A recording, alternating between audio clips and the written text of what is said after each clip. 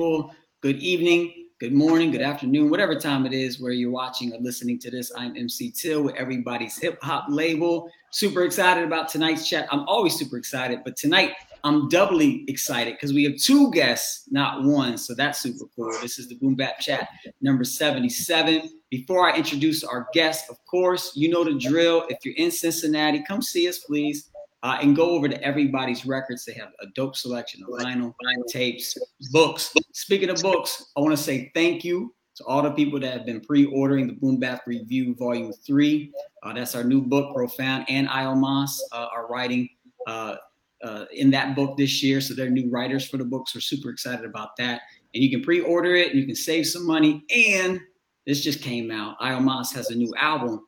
And if you order the book, you get the album for free. So, I mean, that's like 2-in-1 right there. So make sure you check that out at boombapreview.com. In the room tonight, as always, we have Profound. Profound, how are you? I'm good, brother Till. How you be? What's good, IO? What up, though? What up? And there you go. And we have Iomas. Iomas, how are you doing, man? I'm doing well, sir. How are you doing, brother Till and brother Profound? You know it. We ready tonight. Yeah, man. Yeah. So the two other guests in the room tonight, they're not just artists. They do so much more. And that's one of the reasons we're so excited to have them tonight, to get into, what they do with the culture, not just, making beats and rhymes and all that, but what they do behind the scenes to promote the culture in general. So we're going to dig into that and more. It's Amina and Cool Out Chris as Urbanized Music. Thank you, guys. Yes, thank you guys. Yes. Thank you. Yes, it's like a reunion. It so is. I love this. Thank you. Yes. Well, I know Profound and Iomas know you, the two of you, very well. I don't yet, but I'm excited for this time together to get to know you a little bit. We'd like to give flowers, give roses to those that we have on. So I'm gonna throw it over to Profound to do that. Y'all didn't know I was gonna do this, but man, Cool Out and Amina, y'all really not only to hip hop in the community, and I'm gonna try to do this without being emotional about it, because y'all mean that much to me. Y'all really mean that much to me, and we talk about giving people their flowers while they're alive and while they can smell them. And I just want to tell both of y'all from the bottom of my heart, thank you for everything that y'all have done for the community, and also for everything that y'all have done for me. Y'all have always had y'all door open for me. Y'all have never turned me away.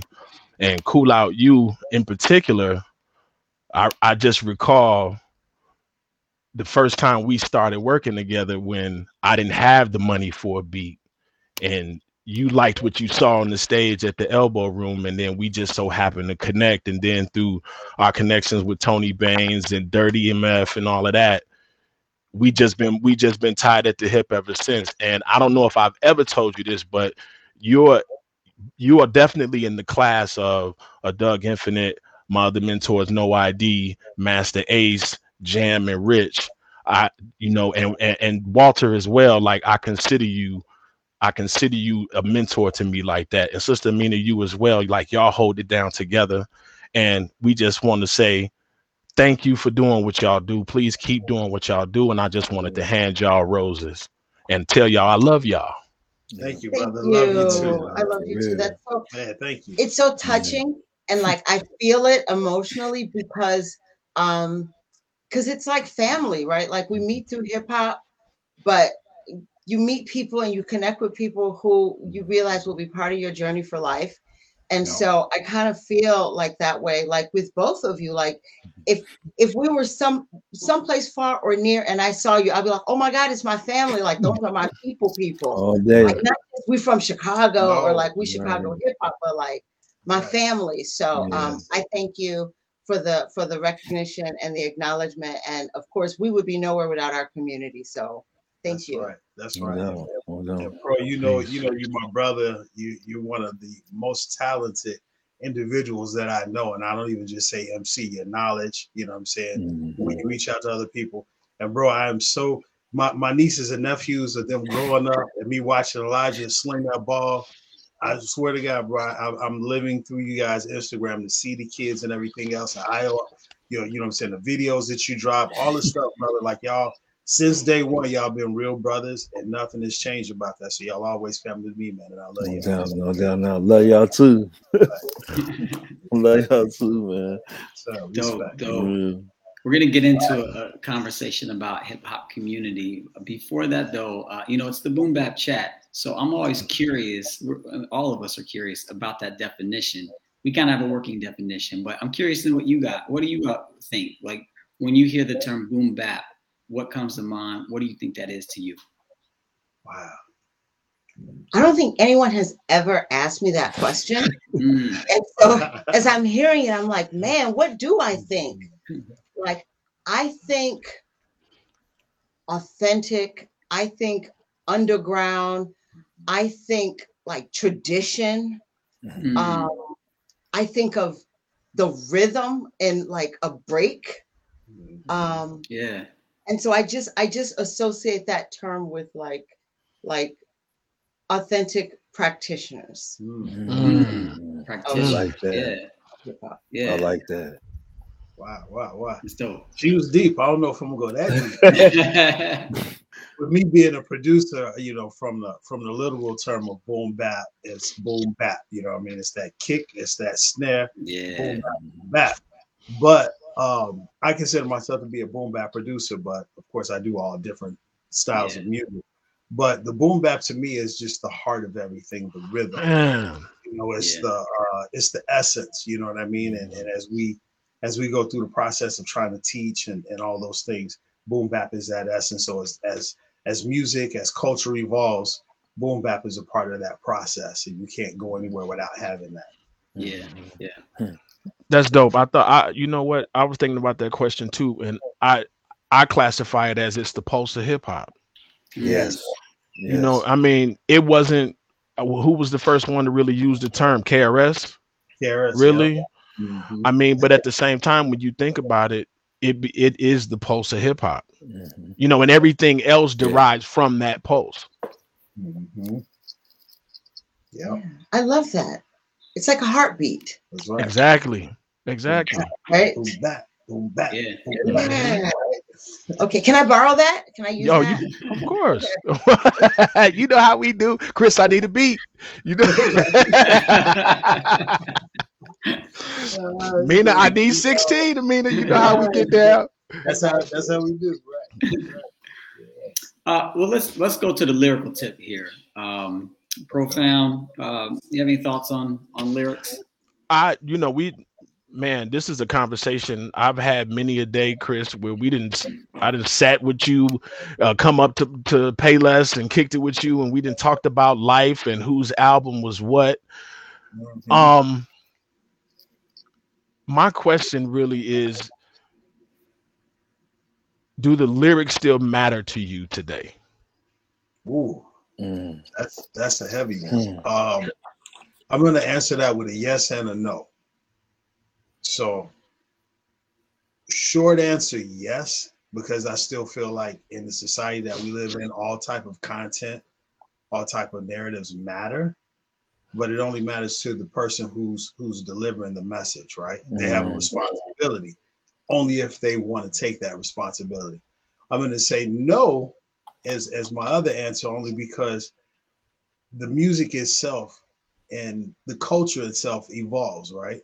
So, diggity das effects, mumble rap, so we have to kind of pick our battles, right? Our parents didn't like the stuff that we were listening to. They didn't like the content.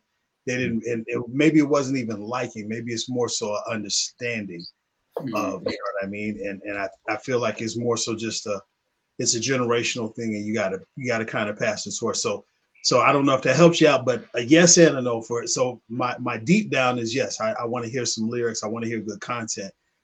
Do I turn a blind eye to what I'm hearing because it doesn't give me that? No. I think if I could add on to that, I agree. I think that lyrics do matter. But I don't think that a lot of people who consider themselves, I'll even say rappers, not even MCs, but people who consider themselves rappers, don't know that the lyrics are supposed to matter. So sometimes they just do it because they're words that they know and they're accessible and they got a beat. and they don't understand how valuable they really are and how much they should matter. So they should always matter. And even if they're lyrics that we don't like, we don't have to like them. They don't have to be of your taste. But they're generally always some narrative and some story. And so it does matter. But I think to what degree a lot of MCs, to what Chris was saying, like the power and the weight of being an MC, I don't think all rappers don't get it. And so sometimes the lyrics do not matter to them. Yeah, and it's kind of, I want to bring in Marcus here, who's joining us on Facebook. He said this generation as a whole, when it comes to lyrics, is lacking. You're kind of getting to that, I mean, a little bit. Would you all agree with that statement or push back? I think to a great degree it is. Yeah. But a lot is lacking, right? Like our communication skills are lacking. Our educational system has completely failed. Absolutely. So what our teachers demanded of us aren't necessarily being demanded in the same way. And so many other reasons that separate, the message from the messenger. So, how high is our expectation and what are we trying to get? And, kind of complete sidebar, I teach a hip hop class. And today we were talking about drill. And, we started the conversation and we're going to continue the conversation. But, I was explaining to them how folks of my generation, years ago, I had the same mentality of, you kids are killing the game. Like you're killing the craft. Like, what are you doing? But the more I interacted with young people and people who were speaking that dialect of hip hop, I understood that it had a whole different meaning and context that I might not even get. Yeah.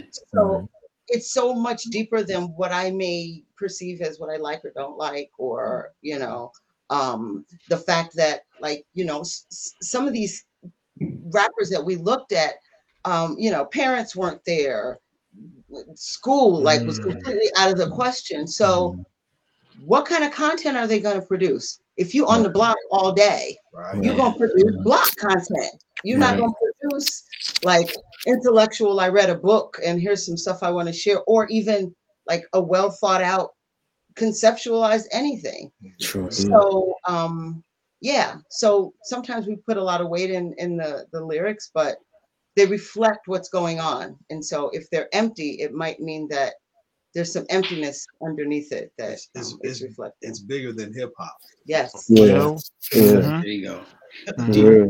Do you think go ahead, Ayo. No, I was just go say, like, I was just in the conversation today. I was doing like a guest lecture and we was talking about the generations, like the old versus the new generation, and like the conversation that needs to take place between the old and the new, because I think both sides like are kind of like, well, basically what we were saying is like both sides are kind of at fault, where the young generation don't want to take leadership or like mentorship from the old generation, and the old generation is kind of like what Amina was saying, like we just ride them off, like, oh, that's just mumble rap, or that's just the rap that don't make sense.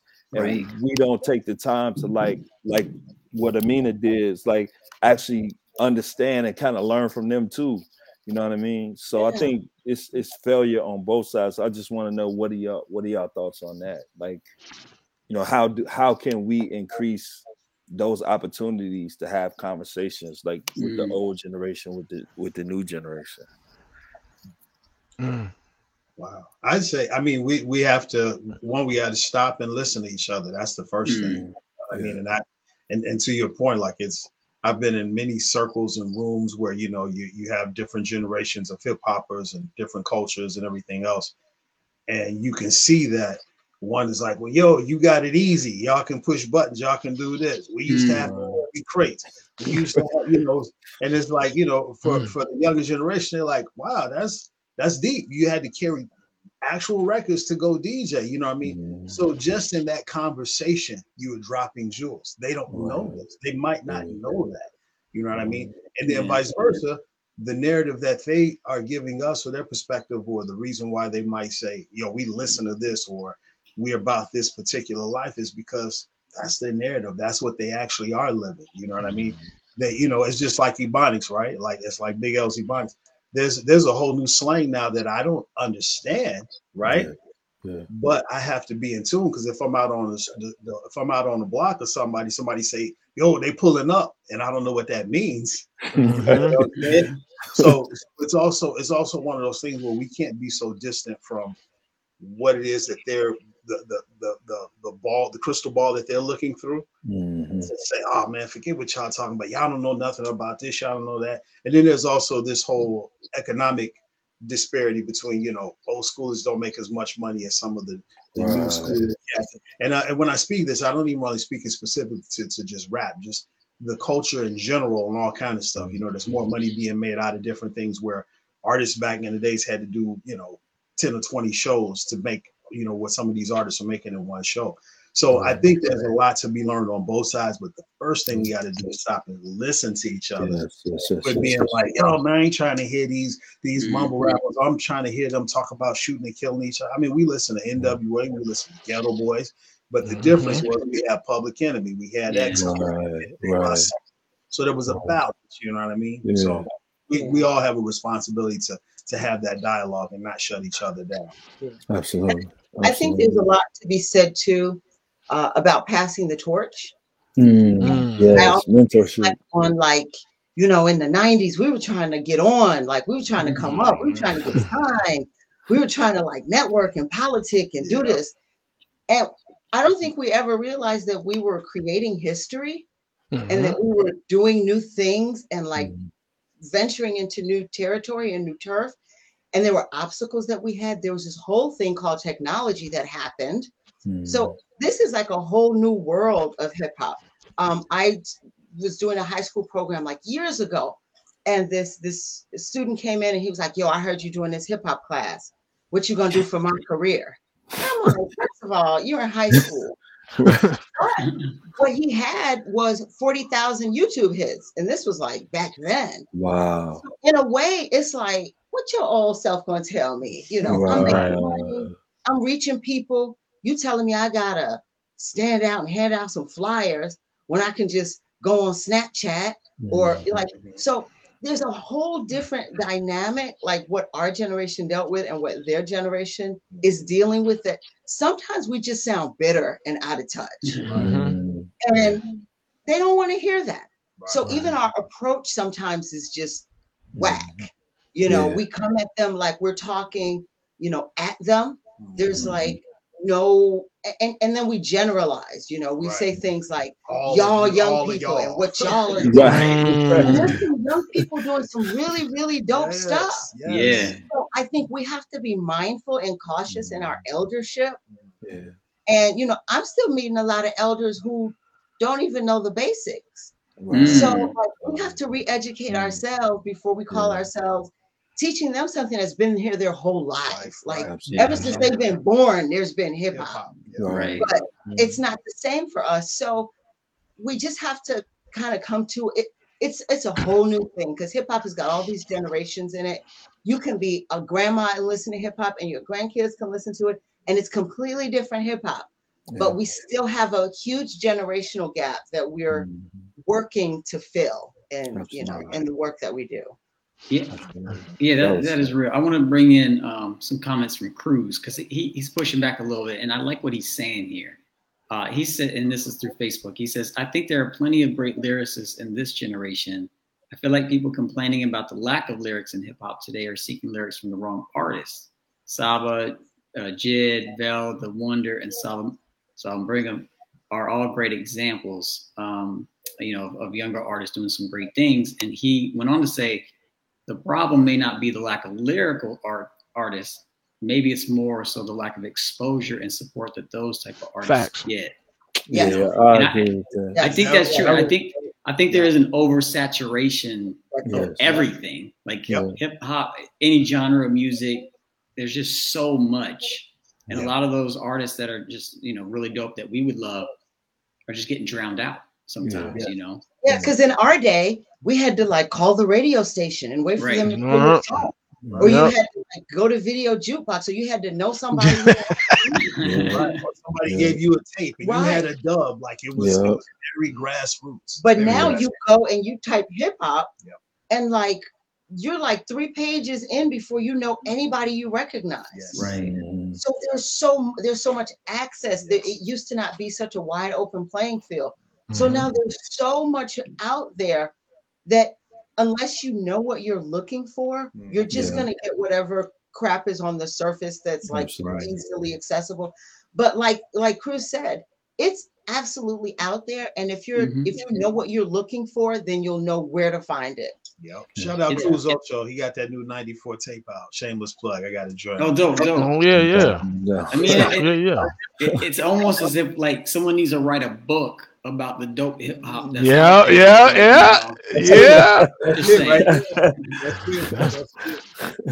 Seriously, that's one of the reasons we do this program, and there's a lot of folks popping up like us, even before us, that are we're realizing the power's in our hands. We can start these podcasts. You don't need thousands of dollars, millions of dollars to start these things. You can start it from the ground up.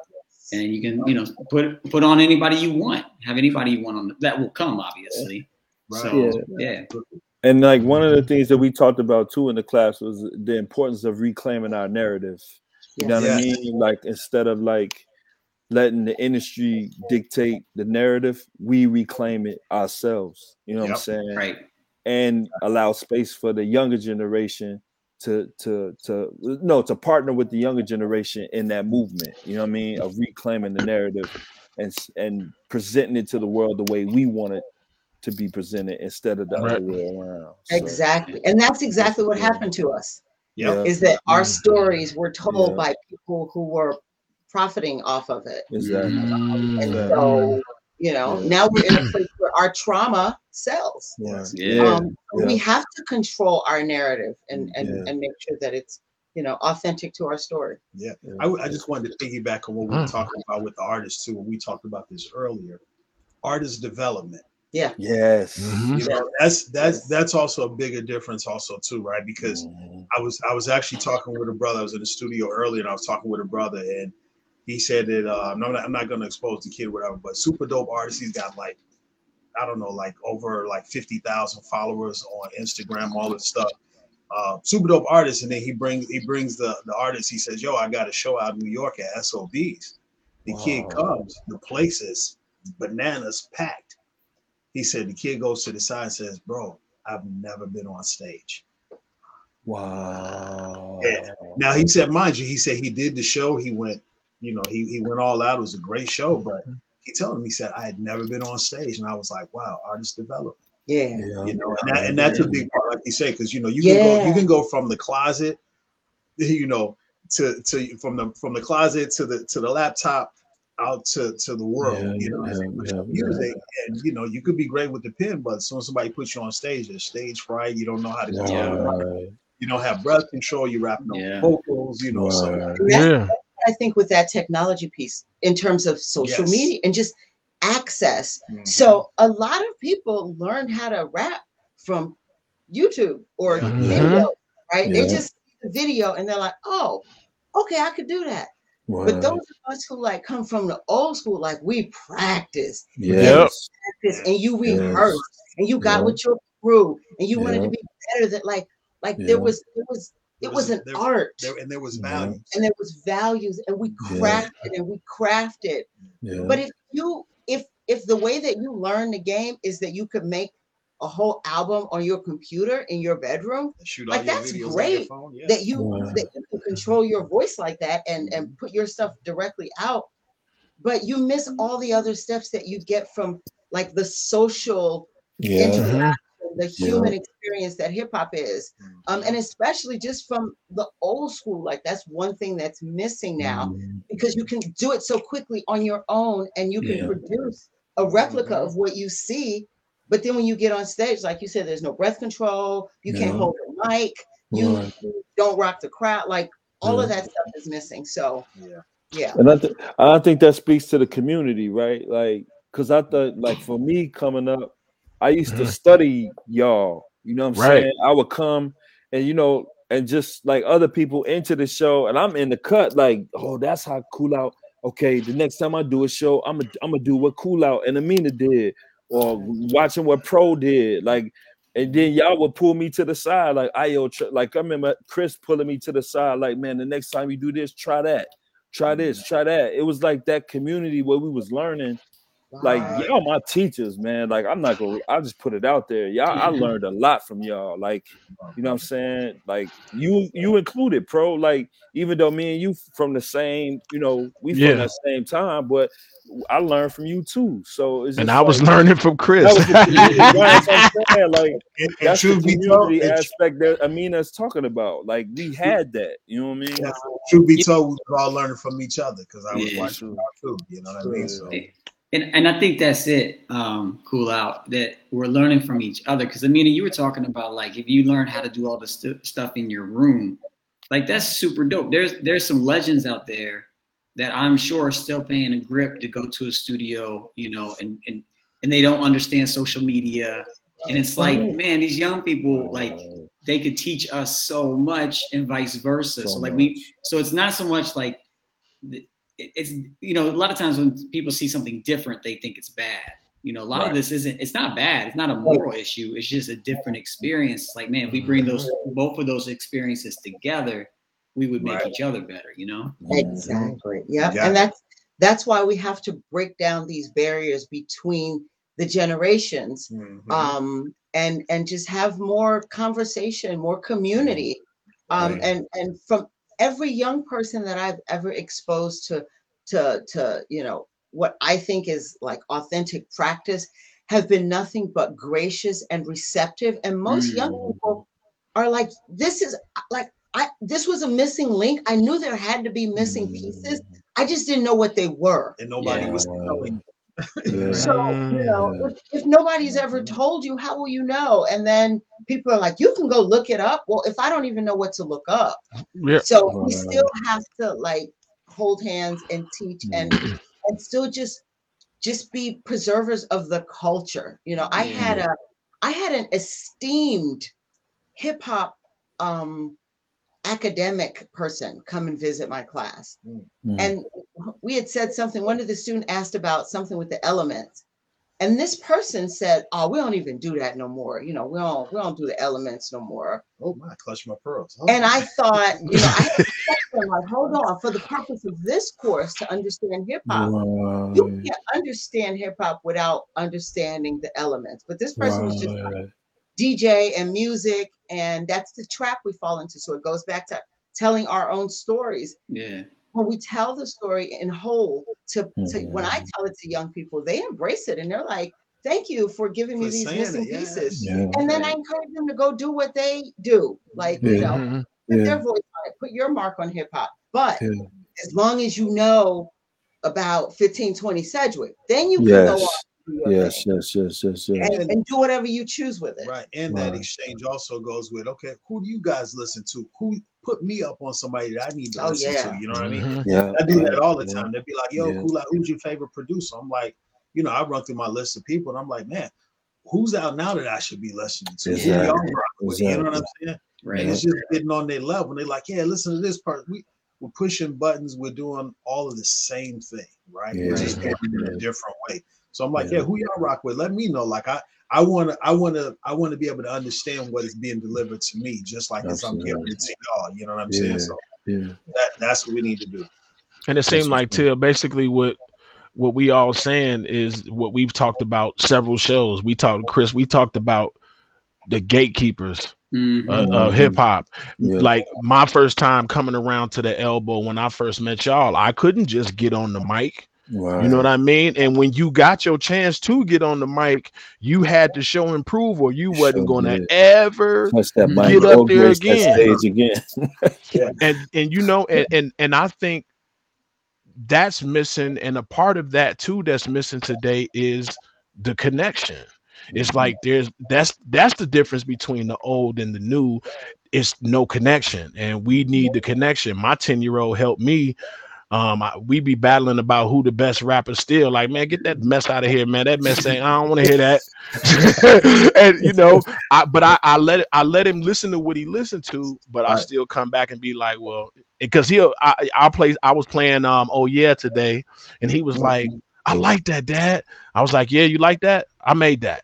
You didn't make that beat. I was like, yeah, I did. I made that beat. He's like, oh, okay, I like that. I like that. And I'm like, okay, well, he's 10, and I know he around here bopping the Drake and everything else. So if he say he can like that, then I know he being authentic with his ears. Like he'll tell you that, oh man, I like that. So I try to keep a connection because I think that's what is missing between the old and the new is that we're disconnected. Yeah, for sure. Before we swing over to Al Mas for any further community questions, I got to get this question in from my man Vern. I love this dude. He does some really cool children's hip hop with me. And he asked, do you think the standard of what we think hip hop is has dropped because it's too easy to put out anything and now it's too saturated? We've kind of touched on this a little bit, but what do y'all think about it? Right. Yeah, I kind of feel like it is very saturated. I think the internet is partly to blame for that, just because anybody can put out, like, I remember when Reverb Nation came out, and like I typed Chicago hip hop, and like everybody I knew was like, at first we were at the top, and then we were like at the bottom, and I didn't know who any of these other people were. So there's so much out there. But I also wonder what people consider hip hop these days. Yeah.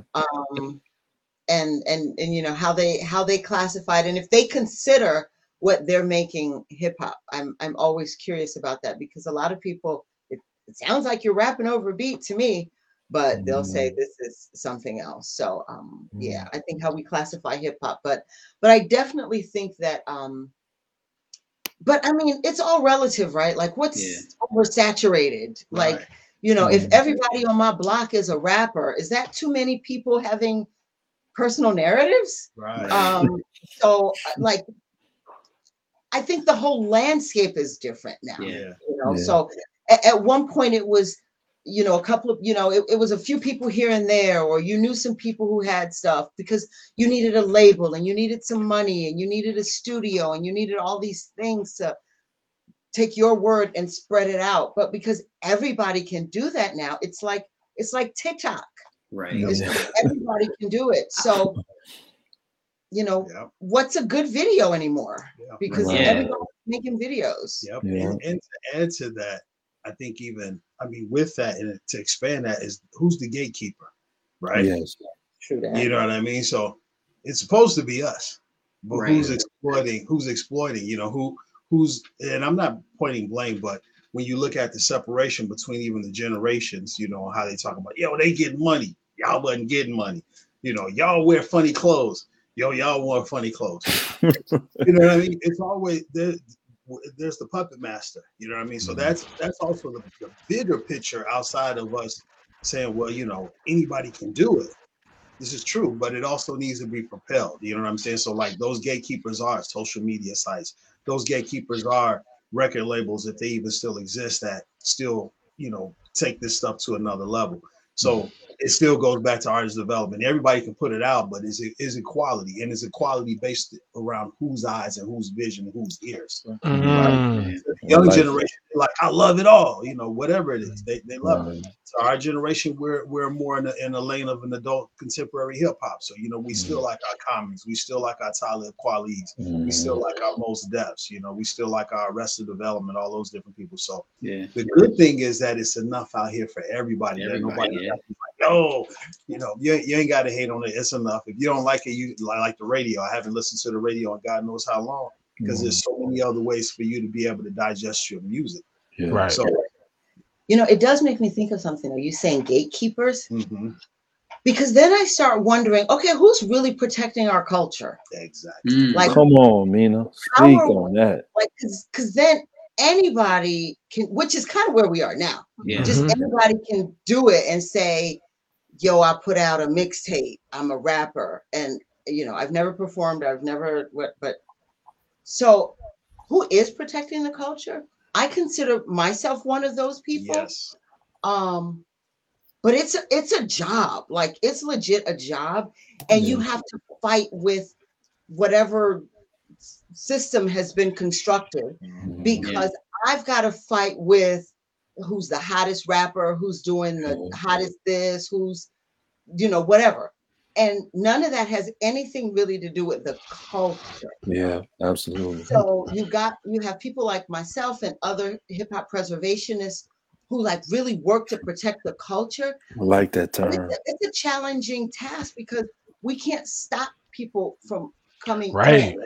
I like to refer people to the Hip Hop Declaration of Peace, which is a document that was drafted in, I think, 2001 by a bunch of hip hop pioneers who I'm feeling like they got to a point where they were like, you know what?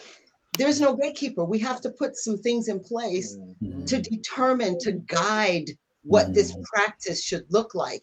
And so they got a bunch of signatures on it. They presented it to the New York City Council. They presented it to the United Nations. And ever since then, it's been this recognition of hip hop as a culture of peace and prosperity.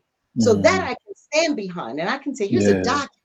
And here are people who say this is how it should be practiced. But that, it's just YouTube and whatever garage band and whatever people want to make music with. And people don't understand that, like, there are principles and rules and laws and things that we abide by. But when we throw all that out of the window because in the 90s, the media started writing our story. Man, facts. Fight to get control of what is hip hop. And so I think that's when you mentioned gatekeeper, it made me think, like, hold on, I'm a gatekeeper. And this is what the work that we all of us face when we are confronted with things that are purporting to be hip hop and we know they're not. Absolutely. Do you know where that? I love that. Do you know where that hip hop declaration can be found if people want to see it? If you Google Hip Hop Declaration of Peace, you'll find it. It was spearheaded by Temple of Hip Hop, but it's all over. It's 18 principles that should informally guide this practice, and it's a phenomenal document. Chris is getting a copy of. Okay. We need a copy. It's a poster on the wall. So in my hip hop class, I encourage students to do cool things. So they recreated this poster and we gave them away at one of my events. But it just outlined some of the principles. But there's an official document that you can go check out. So speaking to round up this conversation here, I like what Vern came back and said. He said gatekeepers have been replaced by gateways. Yes. I think that's very true. What it is. Very true. Almas, anything else on your mind around? I like what I want to kind of stay on what Amina said, like hip hop preservationist. Like, I love that term. And so I think like that goes, I think I might have borrowed that from KRS One. So I just okay. For sure. It's what we do. Teacher. So I want to ask, I never knew how you both got into hip hop, so I would like to know, like, how did you guys get introduced to hip hop? Wow. You want to go first, sir? I can go first. I'll make it somewhat brief. Okay. So when I was 7 years old, my family moved to Nigeria, which is where my father's from. I went elementary school, high school in Nigeria. I'm going to date myself here, but it's okay, because this is for the purpose of history. This is for history. So I graduated at age 16 in Nigeria, moved to Chicago, didn't know hardly a thing about hip hop, because I moved there in the 70s. I come back in the 80s, and there's this thing called hip hop. So I'm in college. I've always been a writer, and I'm in a poetry class. And then I see a guy from my poetry class after class one day, and he's like, "Yo, you're the girl in my poetry class. I like your poetry. Would you consider joining my rap group?" Now, at this time, I don't really know what a rap group is, really. But he was like, "You can do your poems over a beat, and you'll love it." And I was in theater and I was a writer. So I'm like, okay, bet. So I joined a rap group. That was my entry into hip hop. The rap group that I joined, though, were really a safe group. We were a bunch of teenagers. Two of the guys' fathers was a deacon. So all of our hip hop was safe. Like it was Black history, it was safe sex, and it was Jesus. And I was raised a Muslim. So I was a little iffy on the Jesus raps, but that just shows you like where we are. And like that was my introduction. And then one day our DJ was like, hey, you ever heard this? And he held up Eric B. and Rakim record. Yo. And that day my life changed because I was like, oh, so this is what I'm able to do lyrically. Like, this is what I need to do. And so that kind of was my introduction into hip hop. But we were also a heavily performing group. So like we were gigging, this group that I joined, it was 4 guys and myself. We were called MGA. We were based out of Roseland. And it was Master Groove Association, just like, so you know how like retro we were. But we gigged a lot, you know, and that's like where I like built up my chops for performing and just activism, because my roots started at a very community-based level. Like we were doing like, you know, block parties and community stuff and no profanity. And so I was able to appreciate hip hop from that angle. And then I started organizing in the 90s because I knew cool people who didn't know each other. And I just started organizing events, and, you know, the rest is history. But my introduction was really as an MC, and really by happenstance, because I didn't even know really what being an MC was. Yeah. Wow. That's dope. Wow. Yeah, that's dope. Man. And now look at me, repping. I know, right? Wow. For me, little different, but similar kind of way. I come from a musical family. My grandmother played drums, organ. My uncle played the drums. My mom, you know, sings, and you know, all kind of records and stuff throughout the house. So for me, it was, you know, our thing was, before you could go out to, you know, go outside and kick it on Saturdays, you had to clean up the whole house. So, you know, you couldn't even watch cartoons. So my mom was like, clean up the house. But the only thing she would let us do was listen to music. So we'd be cleaning up. So I unintentionally ended up becoming the DJ when my brother couldn't get to the turntable. So I'm going through records and putting on stuff. So I really got introduced to music always in my house. And so every experience I could always correlate to some sort of music. But then my brother started taking my mom's records and started, you know, breaking and Crush Groove and Beat Street and all that. Well, not Crush Groove yet, but Beat Street and Breaking, it came out. So, you know, he in there trying to be, you know, Grand Wizard Theodore, scratching and everything else. So when he would leave, he'd take my mom's records. He got like Mitch Mac turntables. So then when he'd leave, I grab his records with Monkey See, Monkey Do. So I'm in there scratching. And then my first step would have been as DJing. And then when Run DMC came out with Rock Box, I was like, whoa. I'm like, word? I'm like, lyrics, MC? I'm like, all right, I can do that too. So then I started pinning some stuff. You know, breaking B Street, everybody thought they could break dance. So I was a B-boy, you know, I had crazy backspin, I had the little flight suit, all that, you know what I'm saying, fat laces, all that. Then when I got into junior high school, I had a couple of my friends who were tagged, you know, they do graffiti, they were tagged and stuff. So they were showing me how to do my letters and my lines and all that. So I was doing that too. And then my mom, you know, she started seeing that I was like just really into it. She was like, man, you really into like music more than just, you know, singing and stuff, like rapping and all this other stuff.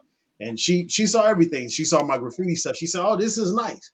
She said, but if you get caught, I'm not bailing you out of jail. So my career was short-lived. Then from there, it just progressed. You know, if you're a DJ, you know, for me, my next step was to get into production, right? Because as an MC, as a DJ, but I didn't, you know, being 15, 16, I didn't have no equipment. So I was working at McDonald's at the time, making like $3.25. I take my whole paycheck, go to the studio with my records. The producer at the time, Rox Davey out in Bellwood, basically he had like he had like a Lindrum actually. At the matter of fact, it was a Lindrum at the time. It only had like 2 seconds sampling time. So I kept doing that. I was killing my McDonald's paychecks, going there to make beats. And then one day I was on my break and I went across the street and there was a pawn shop and I got a TR-606. And after that, I was like, okay, I can program my drums. I already know how to chop samples. do other stuff, loop stuff. So then I looped it on tape decks, and then I do pause tape for 2 or 3 minutes of the sample, program the drums underneath it, hang a mic from the garage, everybody overdub their vocals. So that was, you know, I would take whatever it was that I had and figure out, okay, my end process is to make a song. My end process is to create this art. My end process is to have this feeling. So that's how I kind of got into it. It just was all about music. And then when hip hop came about, I was like, man, this is some really cool stuff that's happening, and I have to be a part of it. And it spoke to us. It was the voice of the youth at the time. Mm-hmm. So wasn't everybody doing the James Brown back in my mom's days? Everybody was doing the James Brown. You know what I'm saying? It was break dancing. You know what I'm saying? You know, you had the message with Grandmaster Flash Melly Mel. Like, you had some real deep political stuff. So it caught my ear right away because it was what I was actually living. Yeah. Dope. That's amazing. Thanks for sharing that. That's dope. Yeah, thanks for sharing those stories. So there's something that I just got hip to recently, the Chicago Hip Hop Heritage Month. Can you tell us what that is, what your involvement in that is? Man. So about 18 years ago, I had been organizing events and doing shows, and like, we knew Chicago hip hop was dope.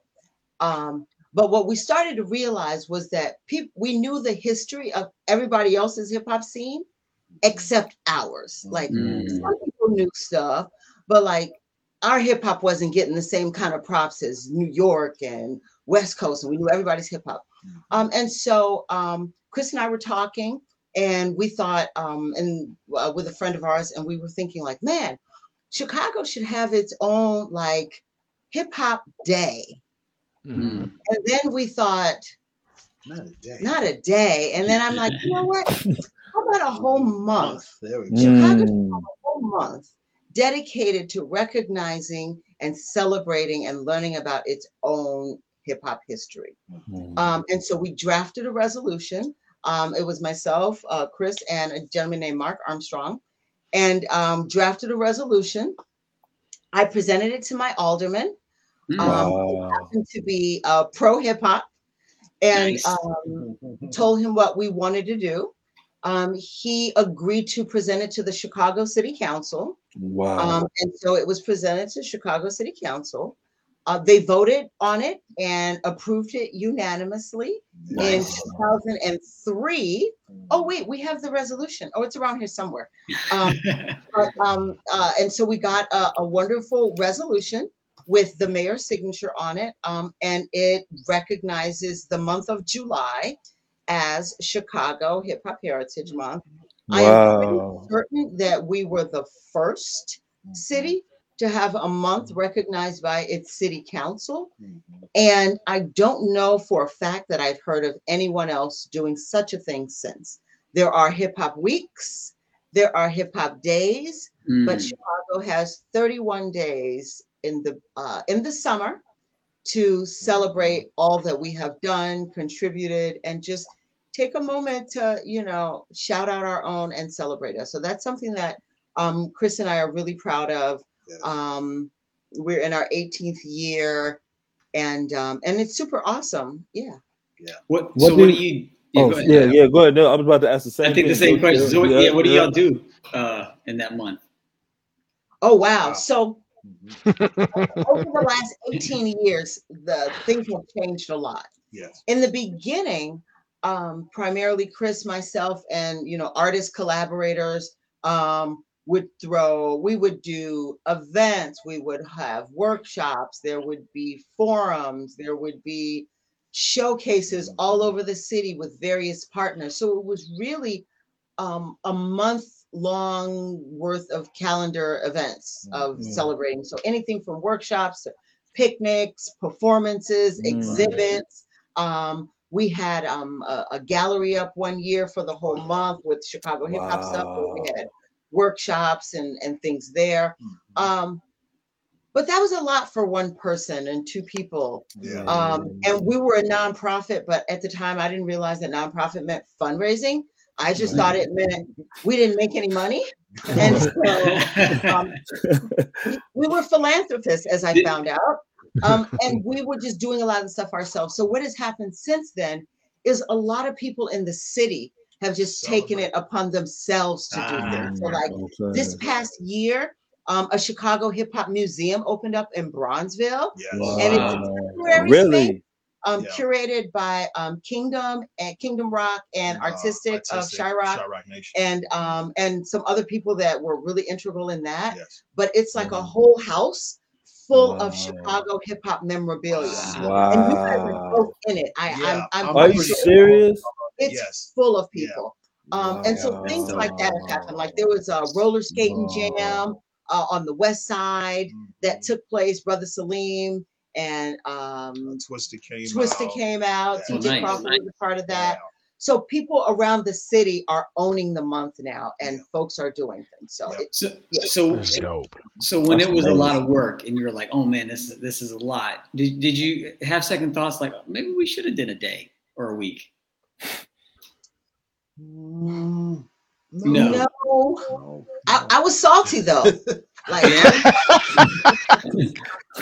it's a lot of work, and people are like, yeah, I got you. Just let me know what you need. I got you. And then you can't find those people. And I mean, it's not throwing shade on anybody, because a lot of people were there and a lot of people contributed. Right. But it's so much work to like really do consistently to the level that you want to. Right. So I think in 2010 I was jaded. Like I was mad at my city because I put in so much work and like so much out of pocket money, and like people came out, but anyway, I got over it because that year myself, Chris, and Ange 13 became United States Cultural Envoys. Yeah. And we spent 2 weeks in the Ivory Coast in Côte d'Ivoire. West Africa, traveling the country for 2 weeks. We traveled 7 regions. We met with artists. We had performances. We did workshops, and that we left on August 1st. So it was like a whole like July where I was like sweating and doing stuff, and going out and handing out flyers and promoting, and then got to spend 2 weeks representing Chicago and West Africa with my colleagues and peers.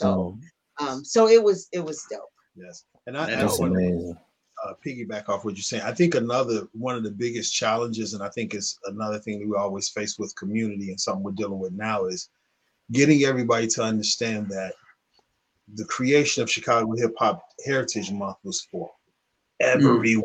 Right. So if I don't care what you were doing. You were doing a hip hop coloring book workshop. It didn't matter if you're doing it in a month. This is a part, so we were encouraging people to do stuff, it didn't matter. And in Chicago, you guys know from being here, there could be 10 events going on any given night of the week. Right.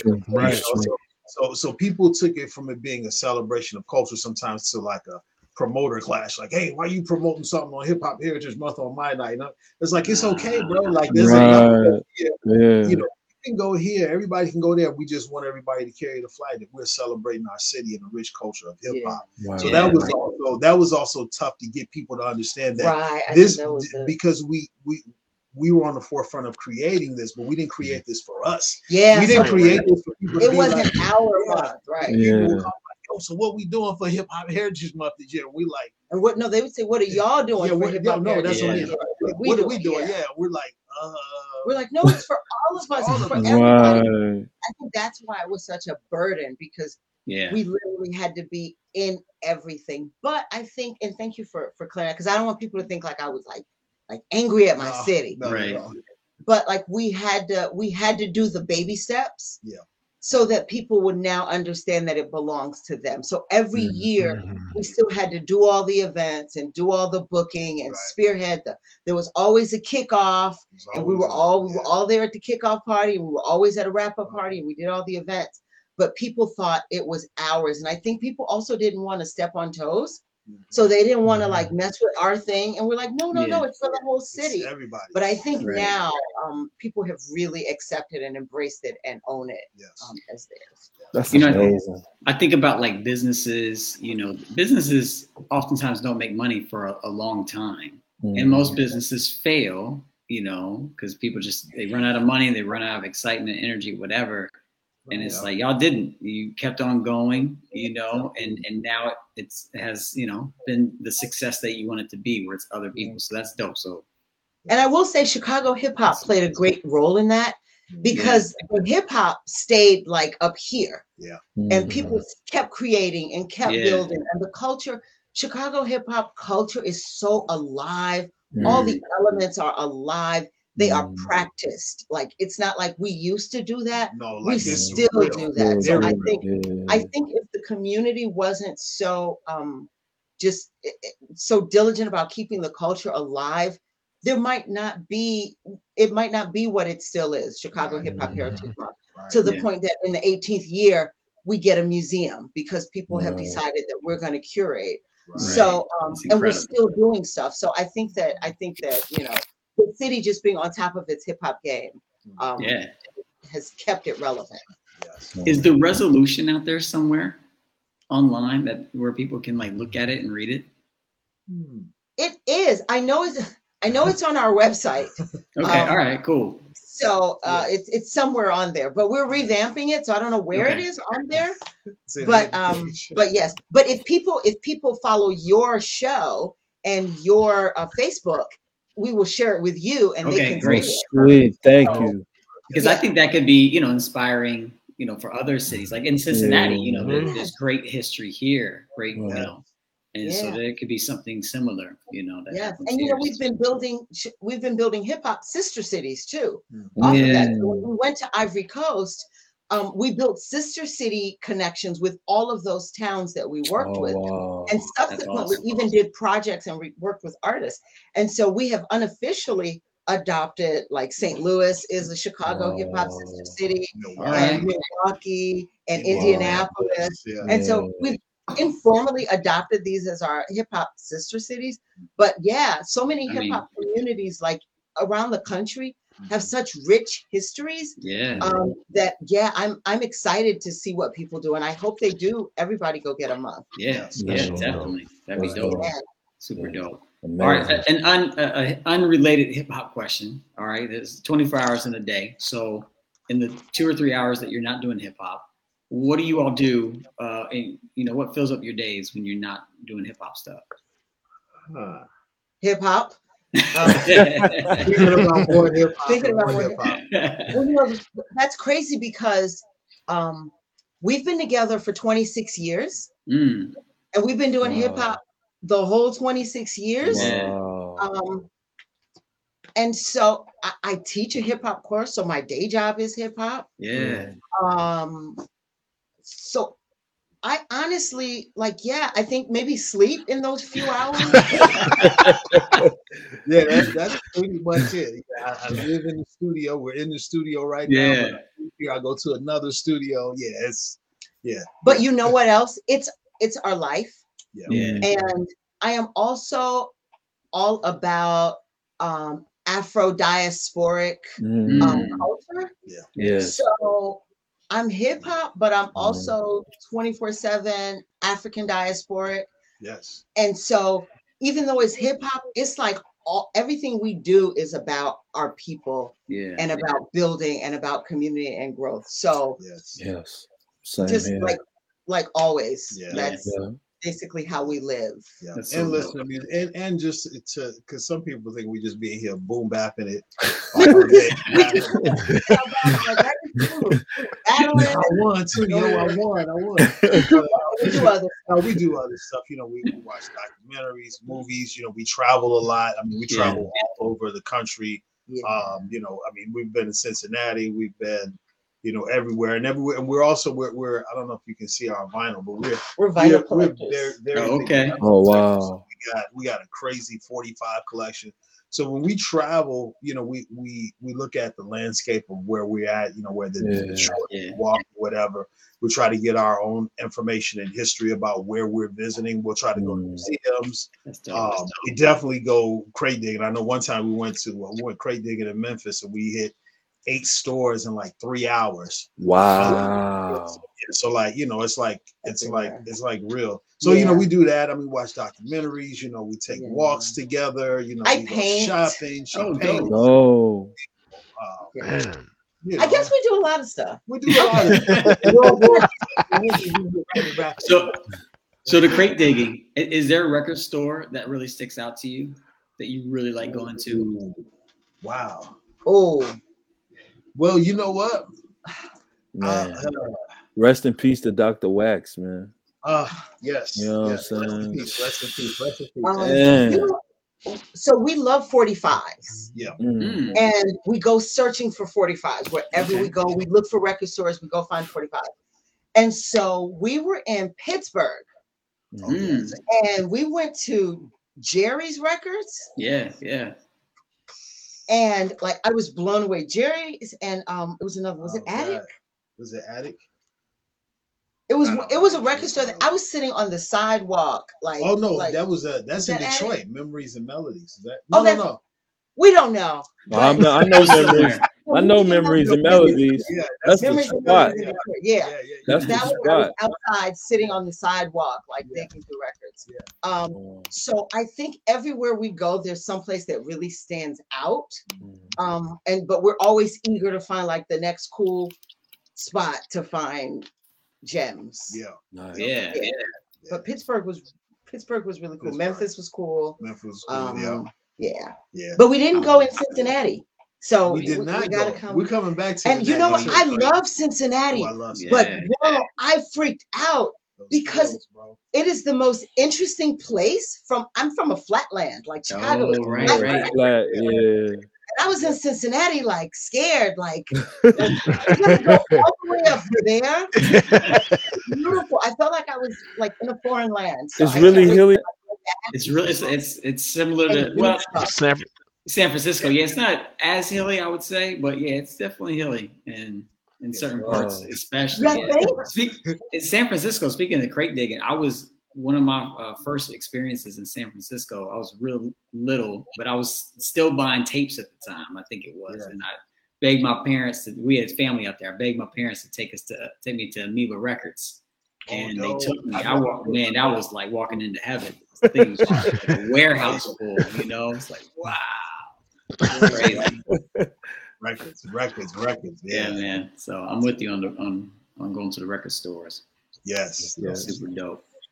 Yes. Cool. Well, listen.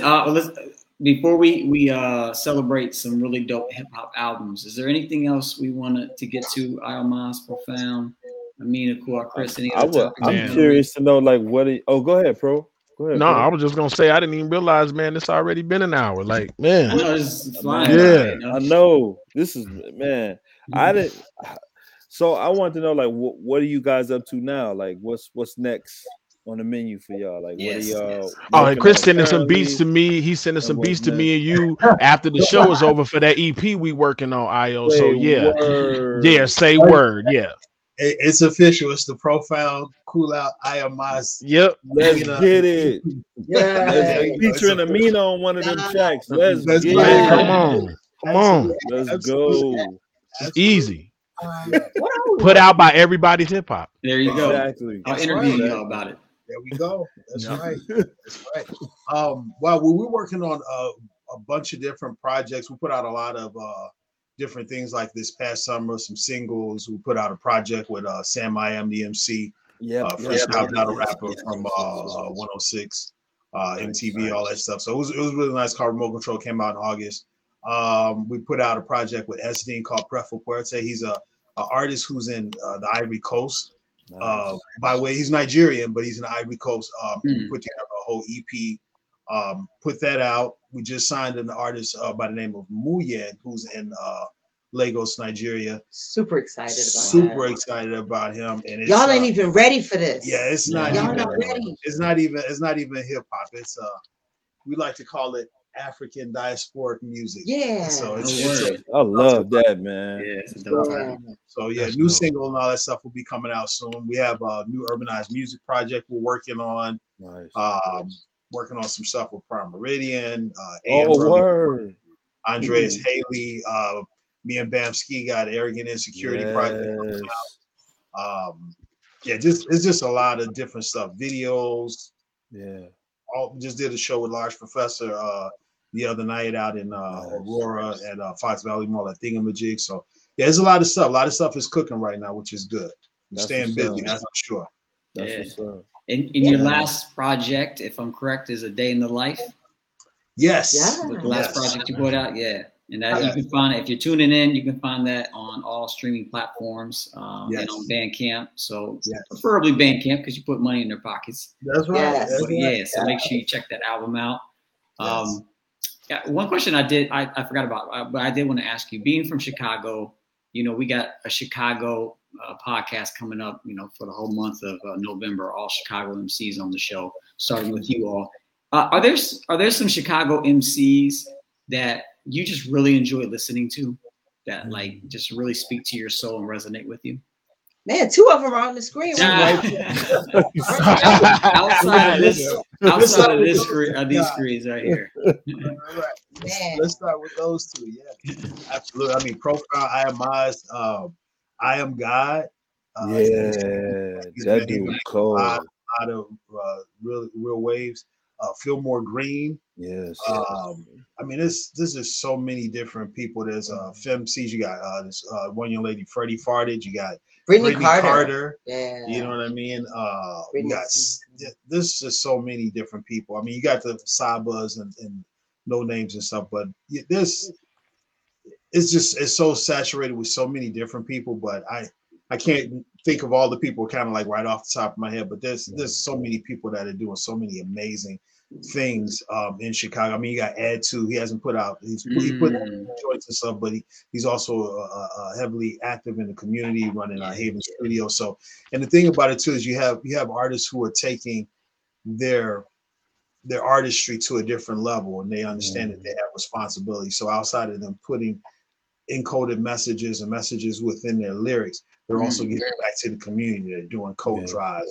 They're a part of different things. They understand that without community, they wouldn't even be able to do the stuff that they're doing. Absolutely. That's That's I mean, of course, Common and Twist. I remember them growing up, but I was in college at IU in Bloomington, Indiana, and I had a record store there, and my cousin was there, and we found this CD, and I was like, I don't know, I only have so much money, I can only buy one. I was like flipping through a few. He was like, I'm telling you, you need to buy this one. You need to buy this. And it was no additives, no preservatives, by All Natural. So I was like, all right, I'm going to buy it. I don't know. I've never heard of them, but I trust you, cousin. So I bought it. And that introduced me to the All Natural crew, Almas, of course. I was like, man, this the whole family tree. The whole family tree. I was like, man, this crew is super dope. Wow. Yeah. That's a classic. With one of the still one of my favorite all-time favorite hip-hop joints. Anytime it plays, I want to slam dance. 50 years down the line. Oh, that's will be the old school artist. Yes, sir. Yes. That is such a great, and we're getting close. We're getting close to 50 years, We are. Such a great song. I love that joint. So if you're listening into the podcast and you don't know who we're talking about, do your research, Google All Natural Crew, or is it incorporated? What was the official? Yeah, the label was All Natural Inc., but the All Natural Inc. was All Natural. That's right. Cap D and Tone B Nimble. Yeah. Dope. Absolutely. Cool. All right, y'all ready to have some fun celebrating some hip hop albums? Yeah. All right, cool. So we call this one word. I'll show you an album cover. I'll say the name for our podcast listeners, and you try to describe the album or how you're feeling about the album using one word or less. Okay. All right. And we got to take turns because we got to jump in together. Right. No, y'all. We know y'all. Go ahead, bro. We know y'all movers and movers one. Right. But you might have a different word. All right. Right. That's true. All right. So you get 2 words basically. You get 2 words. All right. All right. Here we go. First album, No One Can Do It Better by the DOC. Oh.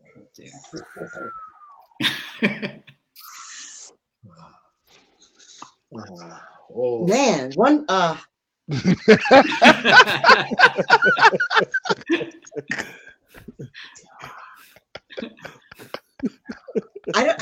is this fair? like I tell my kids, life is not fair. I'm just gonna say You said one word, huh? Can I put it? All right, I'm gonna say no fillers. Okay. No fillers. Yeah. We'll give that to you. Hyphenated. No fillers. All right. Yeah. Man, I'm gonna say deadly. Yeah. DLC was deadly. Yeah. All right, good job. Round one, you did well. You did. Oh, go ahead. Were you gonna say something else? Oh no, I was gonna say I was fun fact. I was with Big Daddy Kane actually at the Fresh Fest, and I was in the hotel with him with a couple of my friends through one of my buddies, Casper Nation of Islam, and we had gotten a call. He had gotten the call when DLC had gotten to the accident when he had first gotten to the accident. Yeah. And that was one of my favorite records of all time. I almost cried. I was like, I hope he's alive. You know, they was like, yeah, it's cool, but he had lost his voice. So yeah, just wanted to throw that in. Damn. Man. Yeah. Oh wow. What a moment. All right, we're gonna travel to another part of the country for this one. This is Soul Food by Goody Mob. Ooh. Delicious. Nurturing. You know, the intro of that album, that's how you start an album. Yeah. I wanna be free. Yeah. Man, I play that joint. Exactly. I played that one day all day. That's all I wanted to hear. Just like, Joe, that joint's so cold, bro. Dude. And the beat to the title track, Soul Food, that beat, man, to this day. Oh man, you just have to move to it. Okay. All right, going to the East Coast. All right. One, Stakes is High by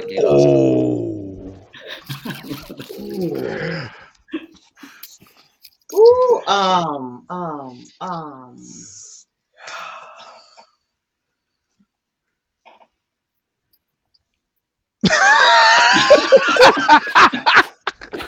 I got a screenshot that one. That froze. The meaning was like, it's like the word was there, it just wouldn't come out. That is hilarious. I was gonna say intense. Intense. Intense was gonna be my word. Okay. Yeah. But I was stalling on it. So, but I think because it's like,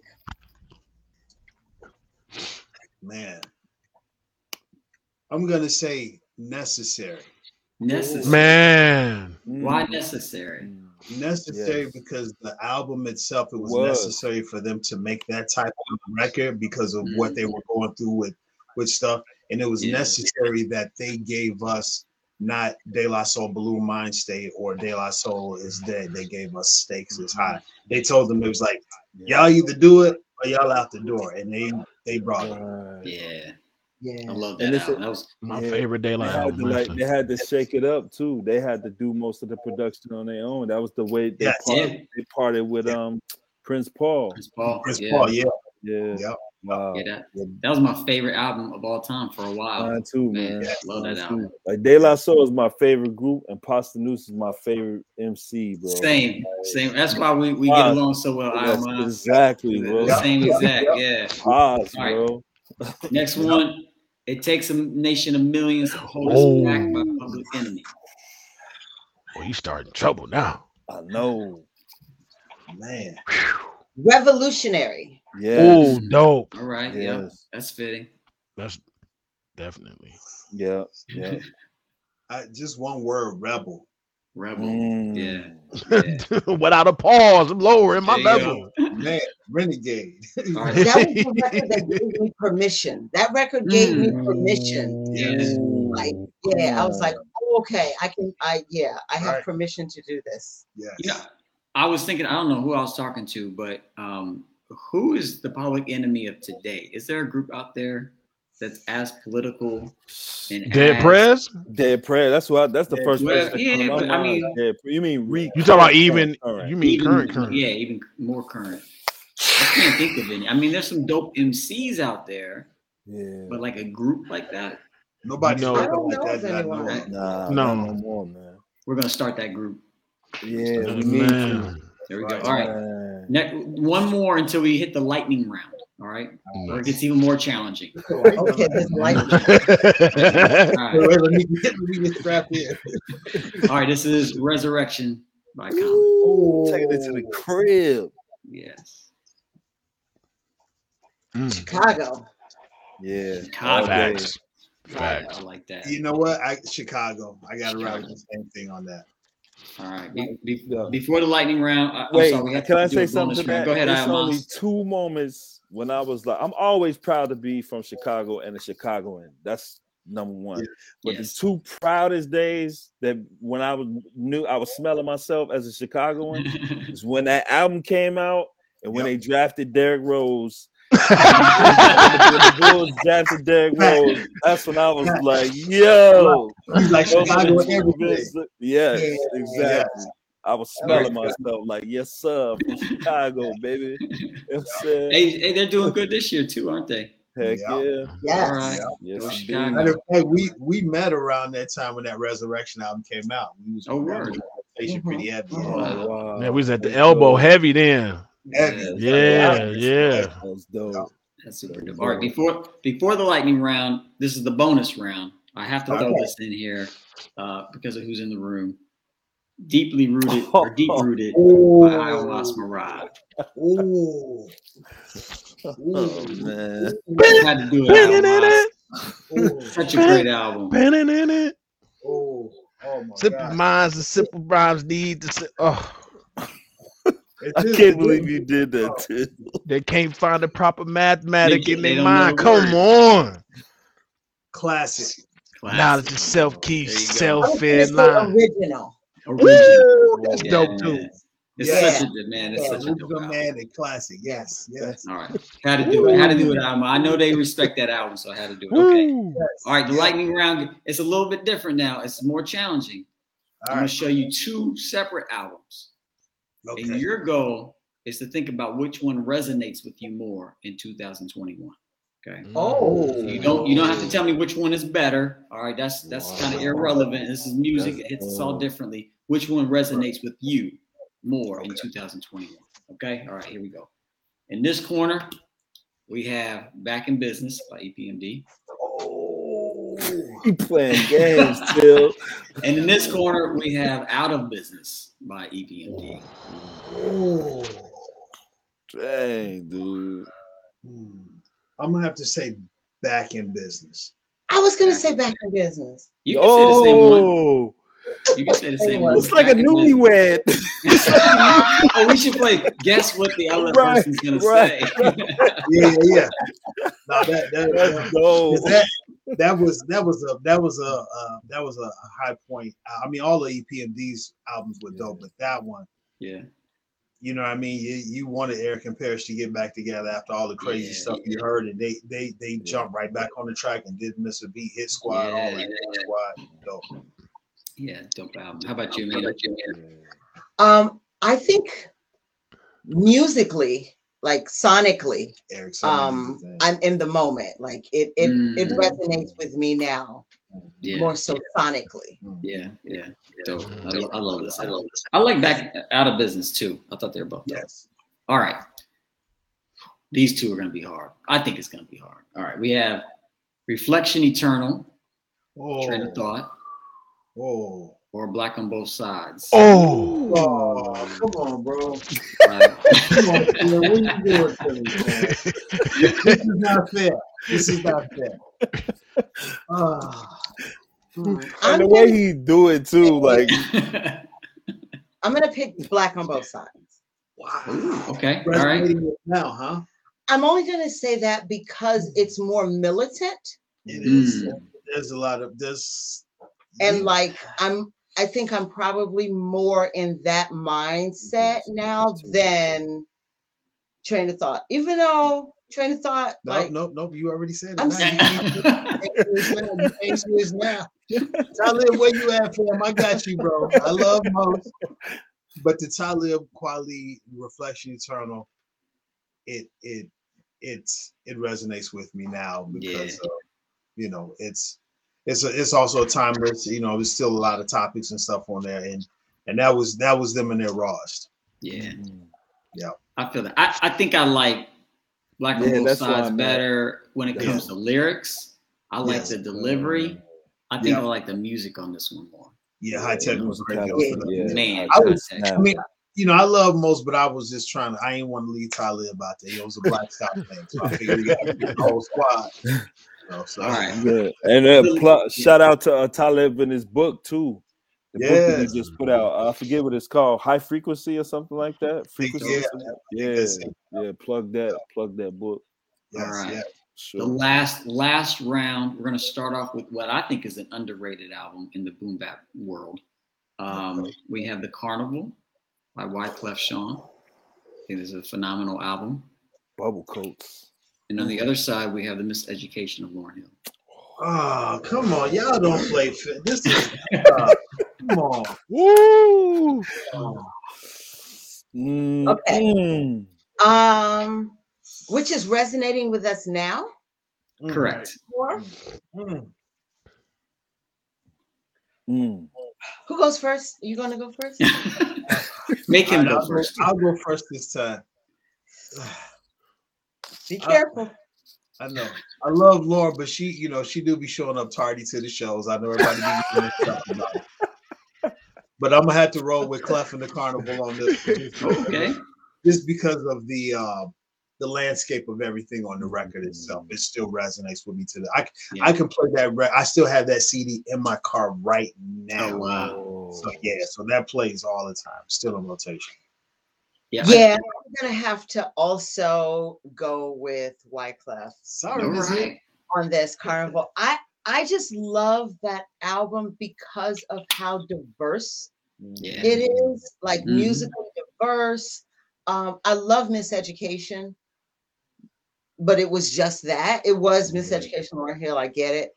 But there was just so much, like there was different language and different instrumentation and like so many other elements of the Carnival, and so much that like I just appreciated Wyclef making that album so much because it was another one that I feel gave me a little permission to like push outside of the traditional norms of making hip hop music. So I related to it in that way, and I still feel that way. Yeah, no, I feel that. I think Two Minds sums it up. He's watching on YouTube tonight. Both of those. This my little cousin. What up, Two Minds? Y'all messing with me still on the beat. Oh, word! Shout out to Two Minds. Shout out Two Minds. Yes. And that kind of, I mean, I know we pick one or the other that resonates, but yeah, all these albums are super dope. You already know. Yeah. You thought you were done. You're not done yet because we have a bonus lightning round edition for the Chicago MCs in the building. All right, so this is, we talked about this album earlier. All right, so on one side we have no additives, no preservatives. Right there, all natural. Super dope album.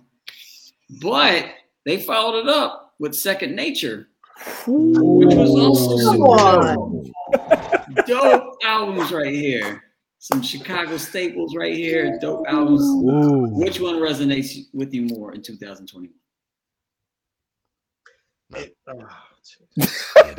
Yeah, that's not fair, Till. That's not fair. You're not fair at all.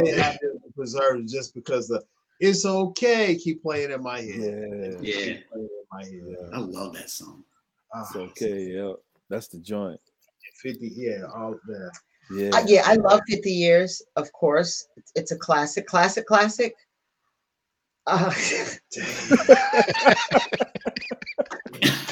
All right, hold on. Conference. Okay, conference. Yeah, have a conference. We'll be right back after a word from our sponsors. All right,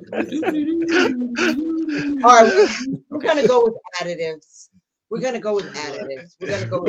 Okay. No doubt. Great album right there. And that picture look like a jet. Oh, sorry. There's something to be said about the foundational pieces that we build off of too. So yes, absolutely. Credit to the senior project. Yeah, absolutely.